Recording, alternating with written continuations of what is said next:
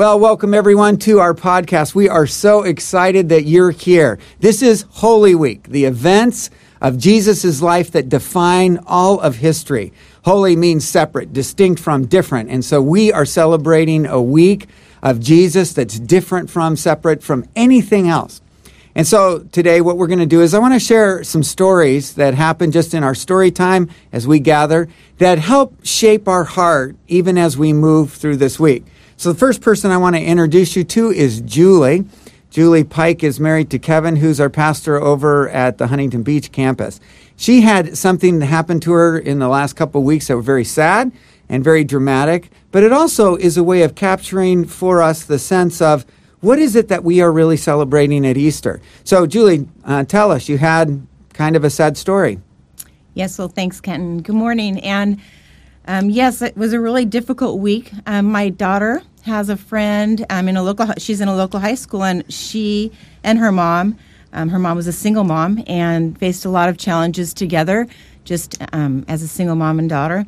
And you really brought them in as your family and kind of do it because she was such a good friend of your daughter's. Right. And so what we did is we decided that we would be family for them. They didn't have community or extended family, really. And so we brought them in, brought her in, and really loved on her. She helped you out in the resource center? And she came in. Which is the love of your life. The love of my life is the resource center, where we get to help people and build community and relationship. And with her, she came in and she experienced something she had never experienced before, and that was giving back and being part of a community and being a part of people who really loved one another and cared about each other. So it really had an impact on this teenage girl's life, which she shared with her mom also. So she's part of your life, but because she's a kid of a single mom, she's got some challenges, so she lies to you? Yeah.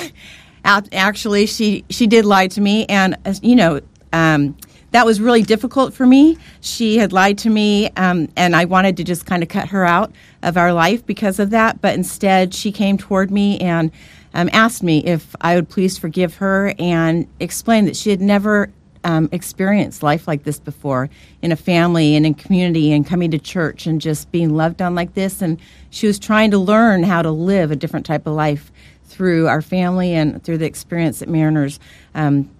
But she, had made a mistake and asked for forgiveness for that and to still be part of the family. Well, that's beautiful. And then, of course, the events turned. Yes.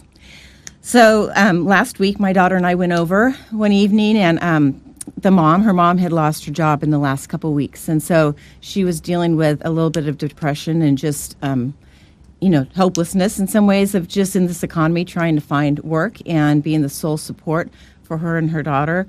The dad hasn't been in the picture at any time in her life. So anyways, they were going through that, and we just stopped by and saw them on Monday night. And then on Tuesday morning. But that night, as you were driving away, Nikki said, your daughter. Right. So Monday night, it was, we went in, and it was difficult in some ways to just see that the sadness that loomed. But we were driving away, and Nikki and I talked about how they really just needed help, and that they were in this alone, and that we had the opportunity to bring some hope and some meet some needs for them, just tangible needs of some food and dinners, and maybe bring in the community of the church community to help with some of that too, and just love on them in that way. But then what happened? And Tuesday morning, we found out that that this young girl, her mom had died in the middle of the night. And she had found her mom dead at 6 that next morning. She didn't take her life. She died of natural causes. She didn't take her life. We still don't know exactly what happened, but we do know that she did not take her life. And so this, yes, it's extremely tragic. So you have lots of emotions. Here's a person that you're ministering to the daughter, to the mom. Mm-hmm. What are your lessons? What are kind of the reflection that you have now? Right. Well, as you can imagine, there are a lot of emotions that come during this, and a lot of sadness and grief and fear even. But in the middle of it, what God is really teaching me is to live in that sense of urgency, that I go about my days really full and busy, and relationship is important, but sometimes is put on to the side because there are things to do. And what I've learned is I just don't know how much time I have in people's lives, and During this week of Easter, it's especially profound because we have this message of hope and life for people. And for me, what that means is that all the people that have been on my mind for some people for years, to be really honest, that it's time for me to move in and at least give them the invitation to come and experience hope and the message of Easter and the message of life. That's great, Julie. It's a hard lesson, but the lesson that we don't always have more time is startling, but it's a great reminder. Thanks, Julie. Cindy's with us also, and she's got a story of how God showed up in her life in kind of a powerful way, too. Cindy, tell us your story.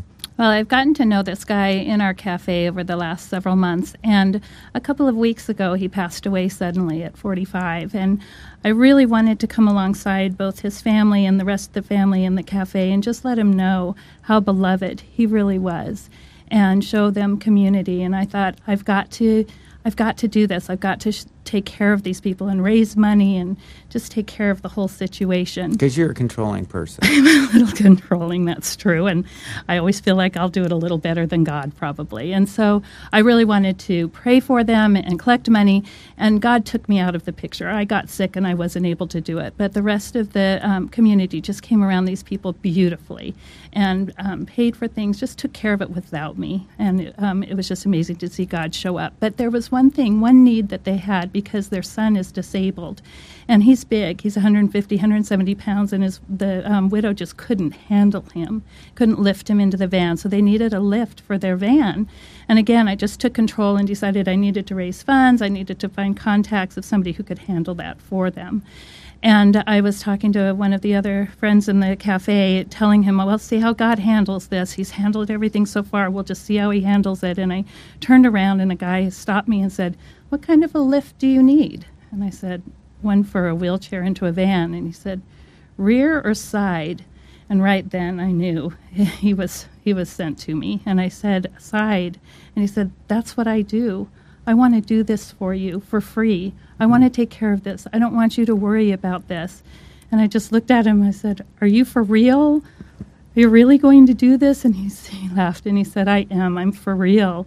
I used to do work for Extreme Makeover Home Edition. It's what I do, and I want to do this so that you don't have to worry about it. That's a great story. And it's a great reminder of what God does, how he shows up, even in the most difficult and challenging situations. And we think we're going to be the answer, but we're not really. No, I'm not in control. God is. God is good. He'll take care of it. And I just need to get out of the way. It is, and that's what we celebrate at Easter. Thanks so much, Cindy. And our last story is with Rachel. And Rachel has a wonderful story about how God's using her life that I think is great, especially as we come up to Easter. So, Rachel, tell us about you.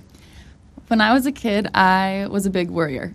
I tended to always want to sleep in my parents' room, which was not allowed, so I would sleep outside the door on the floor because I really didn't want to be alone. I was just nervous. And even growing up, I was a straight-A student, but still I would walk into every exam, even in high school, with a stomach ache and just concerned that I didn't study enough, even though I was up all night.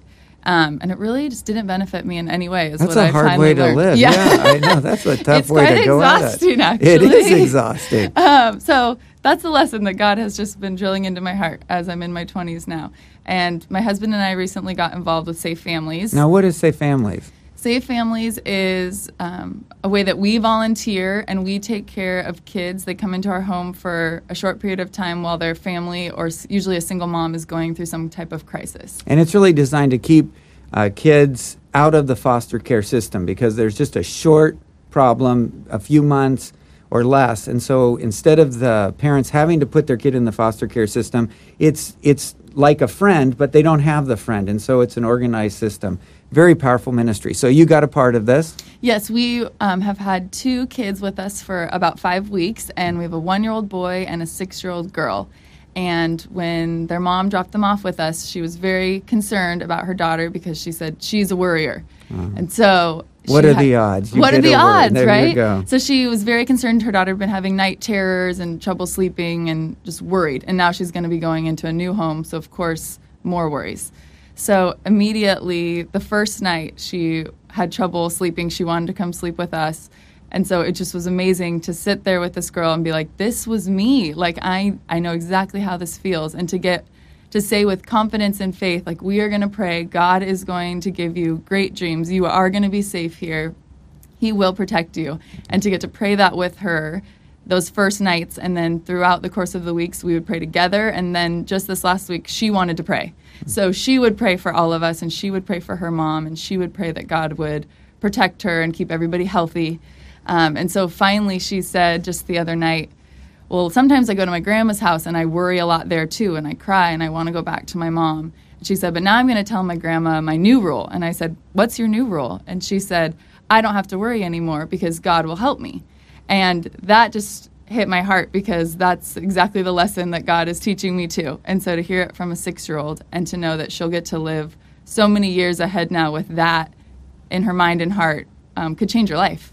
So I've had such a joy getting to get to know these kids and hear that lesson repeated back to me even. Oh, that's great, Rachel. And that's a great lesson. And it is a part of what we celebrate at Easter, isn't it? That we don't have to worry, but that God loves us, takes care of us. It's what we celebrate in Easter. We don't have to live in a hopeless situation, that Jesus always brings hope, that even in the most tragic moments, he's willing to bring us the help that we need. And even when we're worried, he cares about us, and we can go to him in our prayers. And we're going to celebrate that at Mariners. We have great Good Friday services that we'd hope you come to. It's the most important event in human history, when Jesus died on the cross for us.